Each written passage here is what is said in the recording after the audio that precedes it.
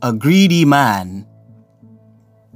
There is a story about a wealthy farmer who was once offered all the land he could work on in a day, provided he came back by sundown to the point where he started. To get a good start, early the next morning the farmer started covering ground quickly because he wanted to get as much land as he could. Even though he was tired, he kept going all afternoon because he didn't want to miss this once-in-a-lifetime opportunity to gain more wealth. Late in the afternoon, he realized the condition he had to fulfill to get the land was to get back to the starting point by sundown. His greed had gotten him far enough. He started his return journey, keeping an eye on how close he was to sundown. The closer he got to sundown, the faster he ran. He was exhausted, out of breath, and pushed himself beyond the point of endurance.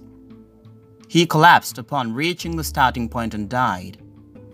He did make it back before sundown, but he never enjoyed his windfall. He was buried the next day, and all the land he needed was a small plot.